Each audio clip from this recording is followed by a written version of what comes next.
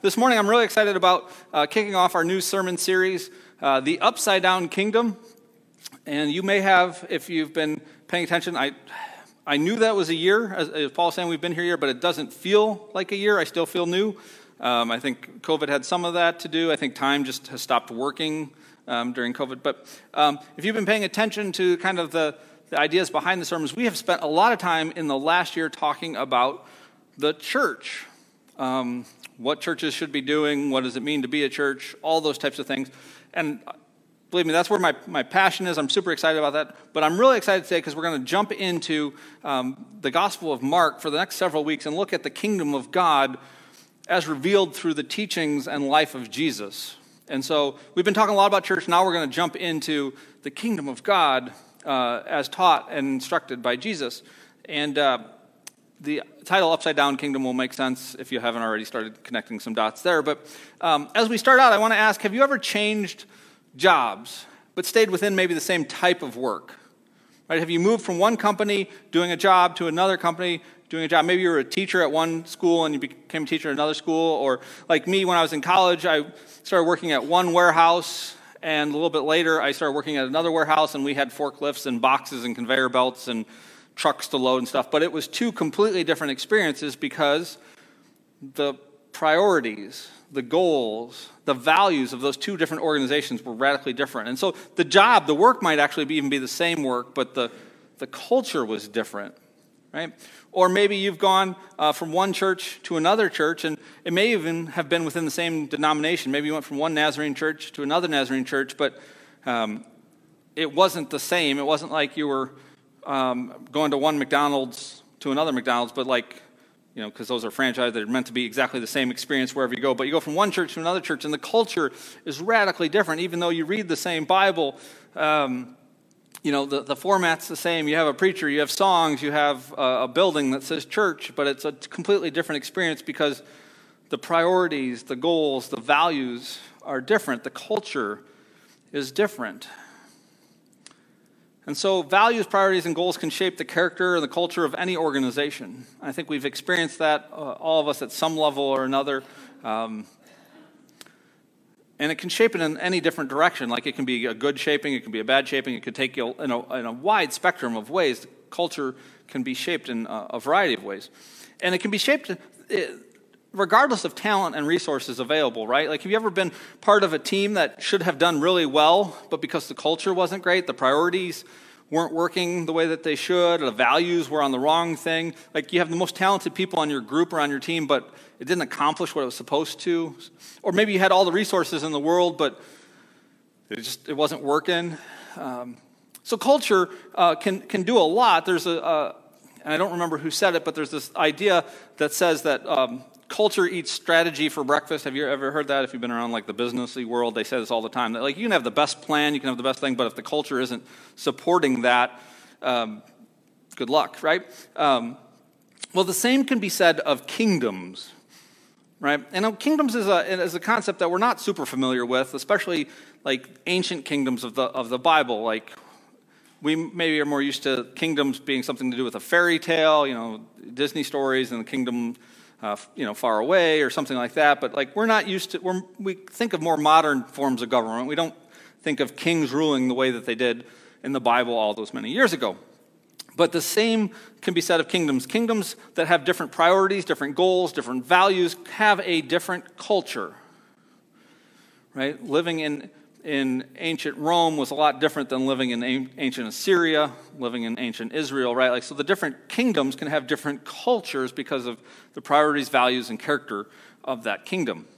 Now, today we begin a series of sermons contrasting the familiar kingdoms, the familiar culture of the kingdoms of this world, earthly kingdoms, contrasting that with the upside-down kingdom of God. And we're going to explore, like I said a moment ago, what Jesus teaches us about the kingdom of God, and it's going to feel upside down. It's going to feel backwards, counterintuitive. It's going to feel paradoxical, sometimes nonsensical. But in the end, I hope that what we see together is that it is the kingdoms of this world that are actually upside down, and the kingdom of God is the one true one that is rightly oriented, and that everything else should align with the kingdom of God. and that the kingdom of God is not truly the bizarre, broken one, backwards one, but all the other kingdoms are. The title for this week's sermon is Where the Servants Are Great.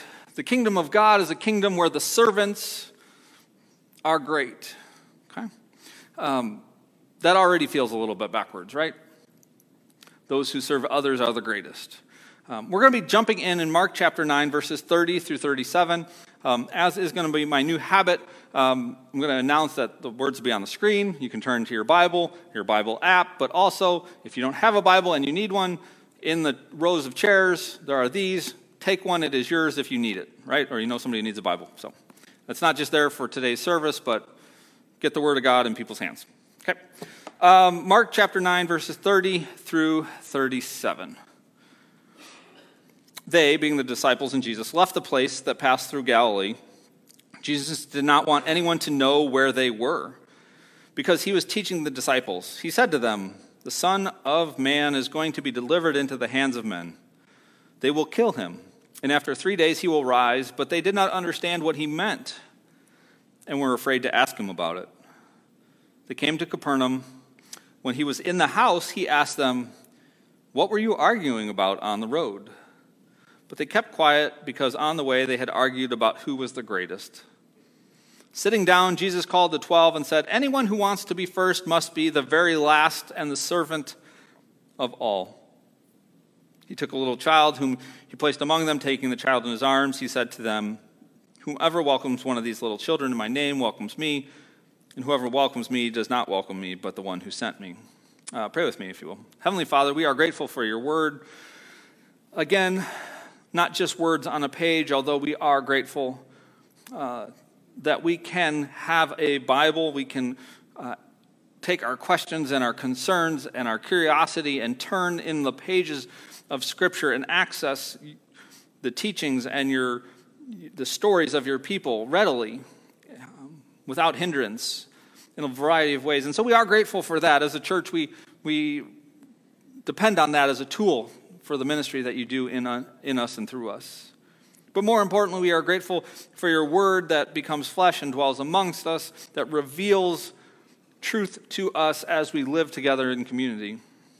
May this gathering, this service, glorify you, point us to this kingdom, this upside-down kingdom in which Jesus is king, so that we may be good citizens of the kingdom and others may come to know the good news that Jesus is Lord. We thank you and love you. Amen. So as we start this, not only this sermon, but specifically this sermon series, we're going to spend several weeks, I want to say it's 10 weeks, talking about the kingdom of God. As we start this series of 10 weeks, it's important for us to first understand what I am saying when I say kingdom, when I say kingdom of God. When I say kingdom, you might come to different conclusions. You might be thinking about different things. You might be thinking, well, it means heaven, or it means this, it means that, whatever. And I want us to be all on the same page as we get started, because honestly, the kingdom of God concept is one that Jesus teaches on a lot. It's like the core of his teaching, but it's also core to the Christian faith. So it's kind of important that we get this right. This will help us tell the story well. The kingdom of God is not a place specifically that you go. Like, you're not going to find it on a map, right? Let's pull out your map. Oh, there it is. Here's the kingdom of God. There it is. But rather, the kingdom of God is everything that is under the reign and the rule of God. The word kingdom in our Bible, the word behind that literally translates as reign or rule. And that may seem a little confusing, but think of the ancient world where you have kings of territories, right? So there's the king of this territory, here's the king of that territory, right? And these kings ruled their territories, and these territories had boundaries, their borders. And these borders could be pretty fluid. They could move frequently because wars could change these boundaries or borders, or treaties, agreements between nations, a third party could come. So the borders were in flux, right? So when a king would refer to his kingdom, he wasn't speaking about the lines on a map, because honestly, that wasn't the goal, to have a bigger territory. The king would be referring to his ability to reign or to rule over a people, to shape that area the way that he wants it to be, according to his will, his desire, his goals. If a king declares that, for example, all the cities or villages in his kingdom should pay a tax, an extra tax, maybe they're fundraising to build a palace or something, or raise an army or whatever. So all the cities and all the villages have to pay a tax. Or the king declares that each village or city has to provide a certain number of soldiers to fight in this king's army. But what happens if some of these cities or villages don't do it, if they disobey, right? Now, on a map, his territory might, include that city or that village, but he's not real thrilled about that city or that village right now, right? Because it's not following his kingdom, his kingship. It's not under his authority. It's not functioning the way that he wants it to function. He hasn't shaped that community. He hasn't brought it in line according to his values and his reign and his rule. So these people of those cities, they live in that land, but that land is ruled by the king, but they aren't. They're not good citizens of that kingdom.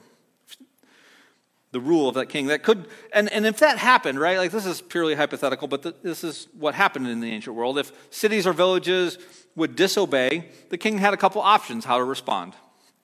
He could ignore it, which I can guarantee probably almost never happened. It was a direct, ignoring his command, his rule, and he probably wouldn't let that go unnoticed. So he could send messengers, just as a friendly reminder. We've been trying to reach you about your car warranty. We'll send the messenger, the telemarketer, like, hey, just a reminder. We said raise an army. We said give these soldiers, pay these taxes, and you haven't. Just a reminder. Maybe they didn't know. Maybe they thought, oh, I'm real far away in the kingdom. The king isn't paying attention to us. So just a messenger, which, by the way, I mentioned a little bit about languages in the Bible. The word messenger and the word angel in the Bible are the same word. So when you see God sending his angels, he's sending his messengers, if that helps tie into this whole kingdom of God concept. So he sends his messengers to announce, by the way, just a reminder, you owe this tax or whatever. He could add additional burdens onto that city or that village. Like, we're going to stop sending support. We're going to cut off trade. We're not going to allow other people to bring food or resources in. Or we're going to, some of these cities, as the civilization advanced, would import water from places through like aqueducts or aquifer, and like their city would be fed from water from outside of their city. So a lot of times, king would just go cut off the water supply, and a couple days go by without water, and they're looking a little more ready to do what the king tells them to do. So he could just add burdens to force compliance. Sometimes he would send a governor, a representative, to rule right in the midst, right? Like, if you're not going to listen to a king that lives 500 miles away, you're going to listen to a governor or a regent of some sort that lives right in your middle, right in the middle, and like, he represents the king in your midst. Or he could send an army to threaten them, show a force a little bit, like, hey, if you're not going to get on board, if you're not going to fall in line, just a reminder, we've got the army, and it's not going to turn out well for you, and try and bring them back in compliance. Or if he's just had enough of this city, enough of this village, he'll just send the army to wipe out the city or village. Like, you're not worth my time, you're not worth my trouble. If I don't do something with you, it looks like weakness, and so we're just going to deal with you, and you're done. And the king would be responding, and obviously this is hypothetical, but would respond to the part of their territory that wasn't under their kingship, that wasn't falling in line with their authority. And so a king's kingdom is his reign, his shaping of the world according to his priorities, his values, his mission, right, and his will. So a king would have a territory, but he'd be working to bring everything in alignment under his values. A kingdom reflects, therefore, the values and the character of its king. Right? A kingdom reflects the values and character of the one that's ruling it. Right? In the same way, the whole world is God's. Right? This is as Christians, we affirm this. It's all God's territory. God is God of everything. Yet, at the same time, there are parts in the world, there are things in this world that are not shaped and functioning according to the will and desire of God. Like, you go out in the world, you turn on the news, you turn on social media, you go to the store, you engage with the public in any which way, and you probably walk away going, things are not as they should be. right? Have you had that thought come through your head lately? I know I have. This is not what God intended for us, right? So there's things in the world that while the whole world is God's, there's things in the world, there's cities or villages in this territory that haven't been brought under the authority, that haven't been shaped by the ruler. There are things that are shaped by values or goals or priorities of other kingdoms. There are people who don't live the way that God desires for his people to live. There are places in the world that don't reflect the values and the character of King Jesus. And that's what's happening. When we say Jesus is Lord, Lord's kind of the spiritualized word that the church uses, but it's the same word as king, right? So when we say Jesus is Lord, we're saying Jesus is king. And it's been a long time since, us Americans have had a king to worry about. And in our story, kings are bad, right? All kings are bad because But the earliest Christians were saying King Jesus. That's what they were announcing. That's what they were declaring. Jesus is our king. And so faith in Jesus is allegiance to King Jesus, a commitment to King Jesus, a submitting of our lives, a surrendering of our lives to this king, to the rule, this reign, the authority, the kingdom of King Jesus. It's letting Jesus shape the way we live as individuals, but also it's letting Jesus shape the way we live as believers in a community, how we relate to one another, right? That is all shaped by the character, teachings, commands of the king. And so at its core, a church can be a lot of things, but at its core, a church is a community of people organized and shaped by faith and allegiance to King Jesus, obedience to his teachings and to his commands, right? So when the world wants to know what does the kingdom of God looks like, it should be able to look at a church and say, this is what it looks like. A church is a community that is organized by the teachings and commands of King Jesus. And so while the rest of the world is out there waiting to be shaped, waiting to be redeemed, waiting to be restored, waiting to be organized into the image that God would have it to be, the church gets to experience that life right now. And so when we gather as Christians, we experience the kingdom of God in our midst because we are a community that is organized, that is ordered, that our values, our priorities, and goals are shaped by the King, King Jesus. So when we gather, we experience the kingdom of God in our midst. But when we scatter into the world, we carry that kingdom with us. But only to the extent in which God has shaped our hearts and our minds as we go, right? As long as it reflects his nature, we carry the kingdom with us. Now, there are reasons why the world is not shaped. There's reasons why when you look out into the world and go, oh, that's not how God would have that to be, and that's not what God says, and that's not what we should be doing. There's a reason why things are that way. There's multiple reasons. One of which just may be simply that they don't know King Jesus is king, or they don't know his teachings and his commands. Paul says, how can they obey if they haven't heard? And so the solution to that problem is messengers.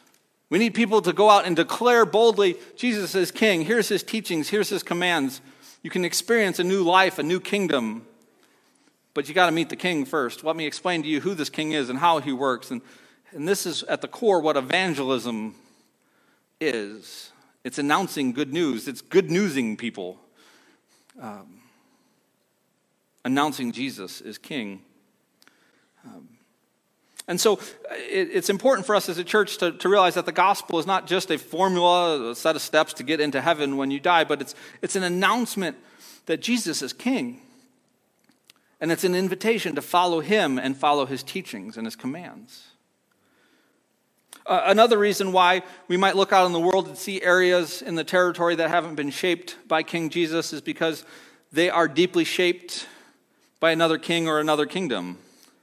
And some of those areas might actually be trying to follow King Jesus. Paul tells us that sometimes we do things that we don't want to do. So as Christians, we might even be desiring to follow King Jesus, but find ourselves unable to, whether it be our nature or we just didn't know better. Like we stumble into the wrong kingdoms, right? So while we might be trying to follow King Jesus, we might end up following the wrong king from time to time. And honestly, this is the hope. If you read the Old Testament, this is the messianic hope, the hope of the Messiah. Messiah means anointed one. They were hoping for God's king to come. And we told the story that not only is, Jesus was supposed to come as the Messiah to set them free of the rule of other kingdoms, right? Like this was the hope of the Messiah. Free us from exile, free us from Rome, free us from these other countries that always conquer us.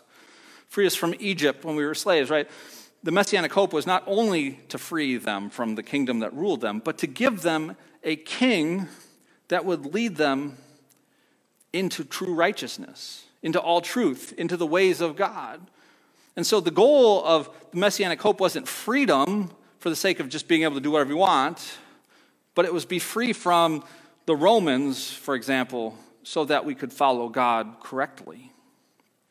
The people couldn't do it on their own, and they were constantly ruled and influenced by other kingdoms and other kings. And this is what you read through the Old Testament time and time again. God has called his people, and they kind of wandered off after somebody else. They worshiped other gods. They wanted to be like other nations. They made deals with other countries that they shouldn't be making deals with because those kingdoms looked more appealing than the kingdom of God. Or they didn't know what the real kingdom of God was. You read in the Old Testament a lot of confusion about who God is. So they may be people that don't know, or there may be people that do know about the kingdom, but it's just too hard to follow correctly. But the third way, when you look out in the world and say, that's not how God wants it to be, it could just be straight up open rebellion against the king.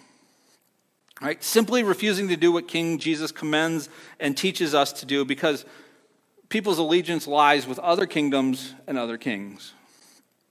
People who believe that other rulers have a better way, people that refuse to let go of the kingdoms of this world and see the rulers of those kingdoms as the real rulers, right?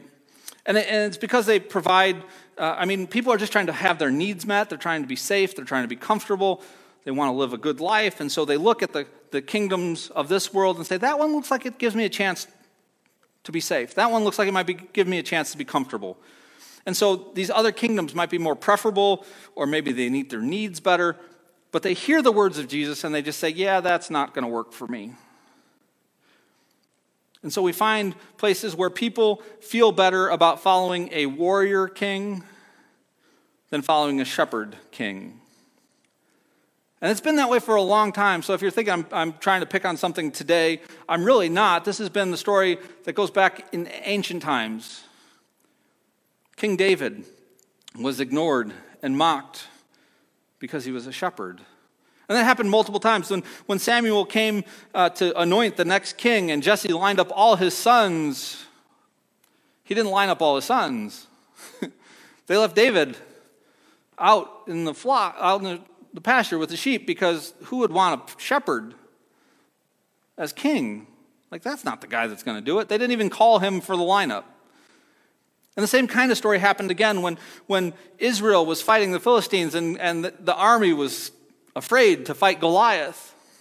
And they were calling on all the great warriors and all the great soldiers, and nobody could defeat Goliath or was willing to battle. And David said, well, I'll do it. And they just laughed. What's a shepherd boy going to do against this great military warrior, this great might, this power that stands right in front of us? A shepherd is not going to be able to stand before Goliath. They didn't want a shepherd. They needed a warrior. That story continues on, and you can see that theme repeating over and over again in the Old Testament, but jumping to the time of Jesus, you think Palm Sunday, they celebrated him coming into the city. This is our Messiah. This is the anointed one. This is the one that God has sent us, but he showed up on a donkey, not on a stallion. He didn't show up ready to lead an army into war. He showed up ready to lead sinners into righteousness, to lead lost people into green pastures. And they said, yeah, no thanks. Crucify him. We'll take somebody else. Next, please. They wanted an army. They wanted a general to fight enemies. rather than a shepherd to lead God's flock to green pastures and to righteous living. And Christians today still have the tendency to follow leaders that look more like the world than they look like Jesus. It's still a temptation for us today. The kings of this world appeal to us. They invite us to reject the kingdom of God as revealed in King Jesus. We're tempted to choose a king and join that team that gives us the best chance at winning, at surviving, at getting what we need or what we want. And that's nothing new. Like I said, that's pretty much the story of Israel in the Old Testament. The scripture for today was Mark chapter 9, but if you jump back to chapter 8, we're not going to read through it, but if you want the reference, this is all happening in Mark chapter 8. So just the chapter before, Jesus tells his disciples, he said, I'm going to die. He says that in chapter 9 as well, but he said it just prior in chapter 8. He's apparently saying it a lot. But right before he says that, Peter makes this bold declaration, this amazing statement. He says, Jesus, you are the Messiah. This great revelation, this great truth from God, Peter utters those words, you are the Messiah. And Jesus says, you're right, and I'm going to die.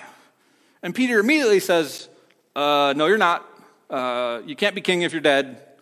And it's this weird moment. Like, it's fun to pick on Peter at times because he kind of sticks his foot in his mouth all the time. But what you see in chapter 8 is Peter wrestling with the nature of this kingdom of God, this wrestling with this nature of this king, this upside-down kingdom. Like, he's not getting it because it doesn't make sense. The disciples, some of them thought that Jesus was going to take over the kingdom of this world. They thought he was going to kick out the Romans and install himself as emperor, ruler of the kingdoms of this world, and wield the power of the kingdoms of this world upon the values and the priorities and the goals of the kingdom of this world. They thought that's what Jesus' mission was. They thought that's what he was up to. But Jesus was here to announce a completely different kingdom. The kingdom of God is not the kingdom of this world. And the theme for this whole sermon series is going to be this. Jesus rules God's kingdom in a way that is radically different than earthly kings rule earthly kingdoms. And church, this is critical for us as we seek to understand Jesus' teachings and commands about the kingdom of God for the next several weeks. He rules his kingdom differently than we would. He wields power differently than the kings of this world wield their power. And so then again in Mark chapter 8, Jesus says this to his disciples, as if telling them that he was going to die wasn't enough. He says this, whoever wants to be my disciple must deny themselves, take up their cross, and follow me. For whoever wants to save their life will lose it, and whoever loses their life for me and for the gospel will save it. So not only is this king going to go lay down his life, which is still keeps the mind spinning, how's that going to work, right? How does a dead king lead anything? Not only is he going to lay down his life, but those who pledge their allegiance, their trust, their faith in King Jesus, they're going to have to lay down their lives as well. And so if the disciples joined Team Jesus because they thought they were going to win, if they joined King Jesus because they thought they was going to put them in charge of the kingdoms of this world, Jesus informs them in this moment that he's got some news for them. It's going to end up a little bit differently than what you expected. The cross that Jesus said they must take up is not the decorative cross that we put on churches, that we wear as jewelry, that we put on our car bumper stickers. It wasn't a decorative thing. It wasn't triumphant. It wasn't a celebration of victory in the way that we understand Christian victory today. The cross that Jesus was telling his disciples to pick up was one that symbolized suffering. It was humiliating. It was an embarrassing, reputation-destroying form of punishment used by the most powerful government in the world, most powerful empire in the world would use this cross to humiliate, to decimate, to destroy, to embarrass not only the one on the cross, but all those associated with them. A few verses later in Mark chapter 8, Jesus tells his disciples, he says, if people are ashamed of me, then I'll be ashamed of them when I come again. Well, why would people be ashamed of Jesus?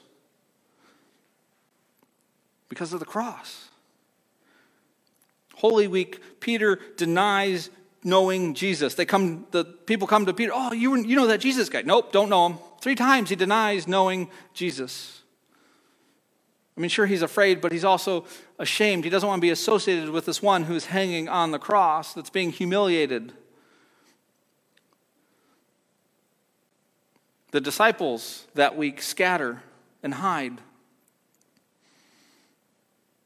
If status and power in a society could be measured on a scale of 1 to 100, 1 being like no status, no power, no reputation, and 100 being the highest, all the status, all the power, all the whatever, wealth and everything. If you had the scale 1 to 100, the cross would be at -5. Like it wouldn't even register. It was totally decimating of status and reputation. Picking up your cross meant absolute rejection of the values of the kingdom of this world. To voluntarily embrace the suffering and the humiliation of the cross was what Jesus was inviting his disciples to do.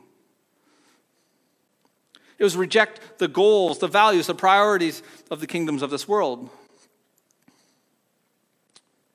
Back in chapter 9 of Mark, for our scripture for today, Jesus tells his disciples that he is going to die. Verse 32 says that they did not understand what he was saying, but instead of asking, they were too afraid. They didn't understand it, so they weren't going to ask because they were afraid to ask. So instead of asking Jesus to explain it, they argued about who was the greatest, who was in their group, had the most status, who had the place of honor, who had the power and the influence in their little community formed around Jesus. They want to start rating each other. And honestly, the scriptures doesn't say this specifically, but the more time I spend reading this story, the more I have to wonder if they heard Jesus say, I'm going to die.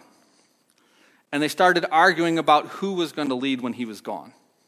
Now, it doesn't specifically say that, but they were embarrassed and ashamed and refused to talk to Jesus about what they were arguing about.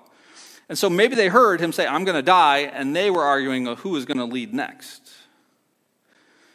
I hope that's not the case, because it would really paint a picture of the disciples the way that I don't want to see them. But the more I read it, the more I come to that conclusion. Either way, they weren't tracking with Jesus. Verse 35, we continue on in Mark chapter 9. Verse 35 tells us that Jesus sat down in a house and called the disciples. Sitting down in Jesus' day was a posture of authority. That's how you did your teaching. So you'll see images, paintings, and stuff of Jesus sitting and his crowds gathered around him. Like sitting was the posture of authority. And so this is the teaching moment in the scripture. And he didn't directly mention the kingdom of God. He didn't come out and say, the kingdom of God is like this. He does that a lot, but he didn't in this place. But he was teaching them about the ethics of the kingdom, the values of the kingdom, the way that the kingdom shaped the world according to God's will, and what that would look like. What it would look like if the world was ordered and organized and functioned the way that God wanted it to function. He says, when the world functions the way that God wants it to function, when the world is ordered according to the will and desire of God in his kingdom, those who want to be first must be last. In God's kingdom, those who are celebrated, given honor, those who are recognized as are great, those who are selflessly serve others, right? Those who are celebrated, those who are given honor, those are the ones that receive recognition, are the ones that are serving other people.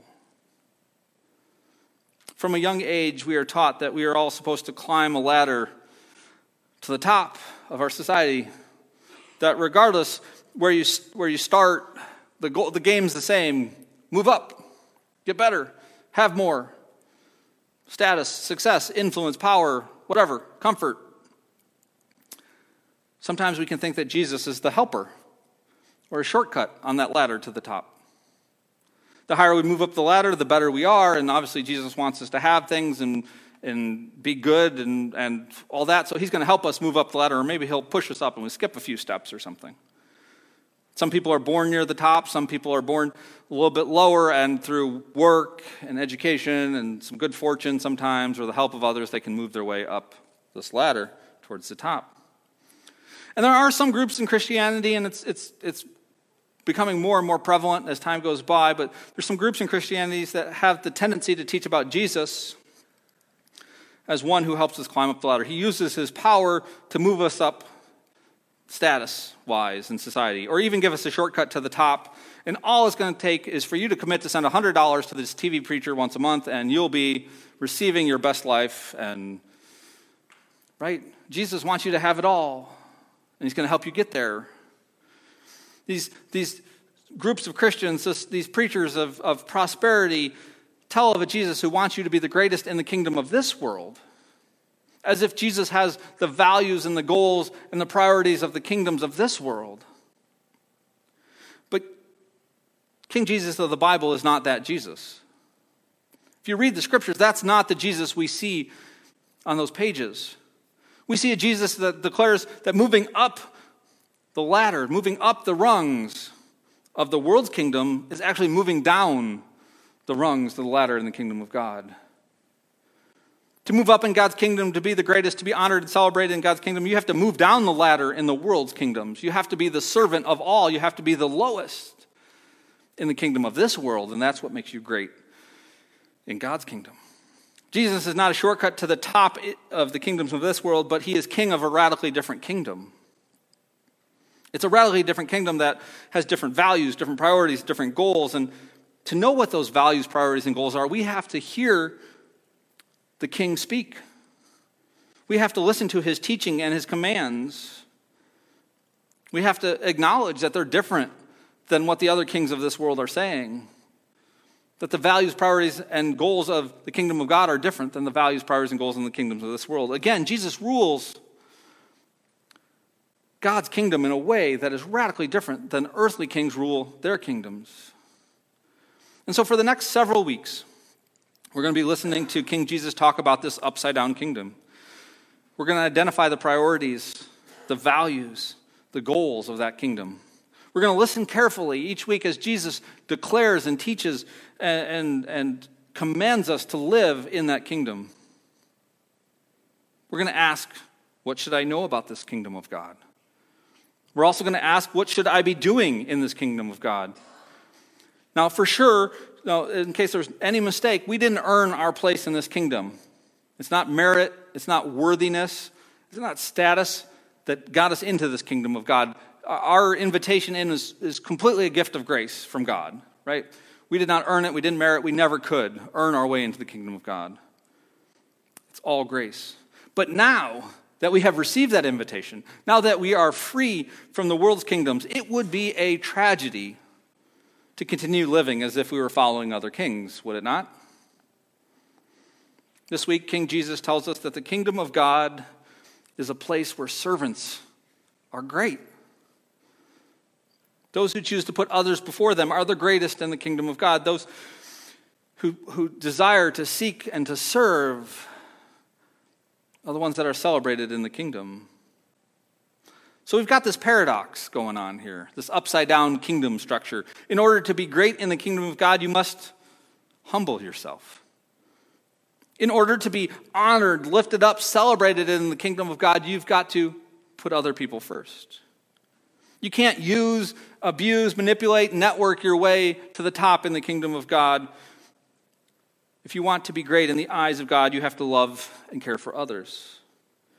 Those who shout, "Me first," who care only about themselves, who demand that others serve them, they might find themselves getting ahead in the kingdoms of this world. And that might be discouraging for you as a Christian. You might look out into the world and see aggressive, mean-spirited, unforgiving, unkind people getting ahead. Right? Nice guys finish last. It might look like they're getting ahead in the kingdoms of this world, but the more that they do and go along those lines, the farther they get away from the kingdom of God. So the invitation for today, let us hear the words of Jesus and let them shape our hearts and our minds. May our thoughts and our words be ordered and shaped by God himself. May the reign and rule of God extend so far that it dwells inside of us, in our hearts and in our minds, in our actions and our words. May the values, the priorities, and the goals of this kingdom guide us.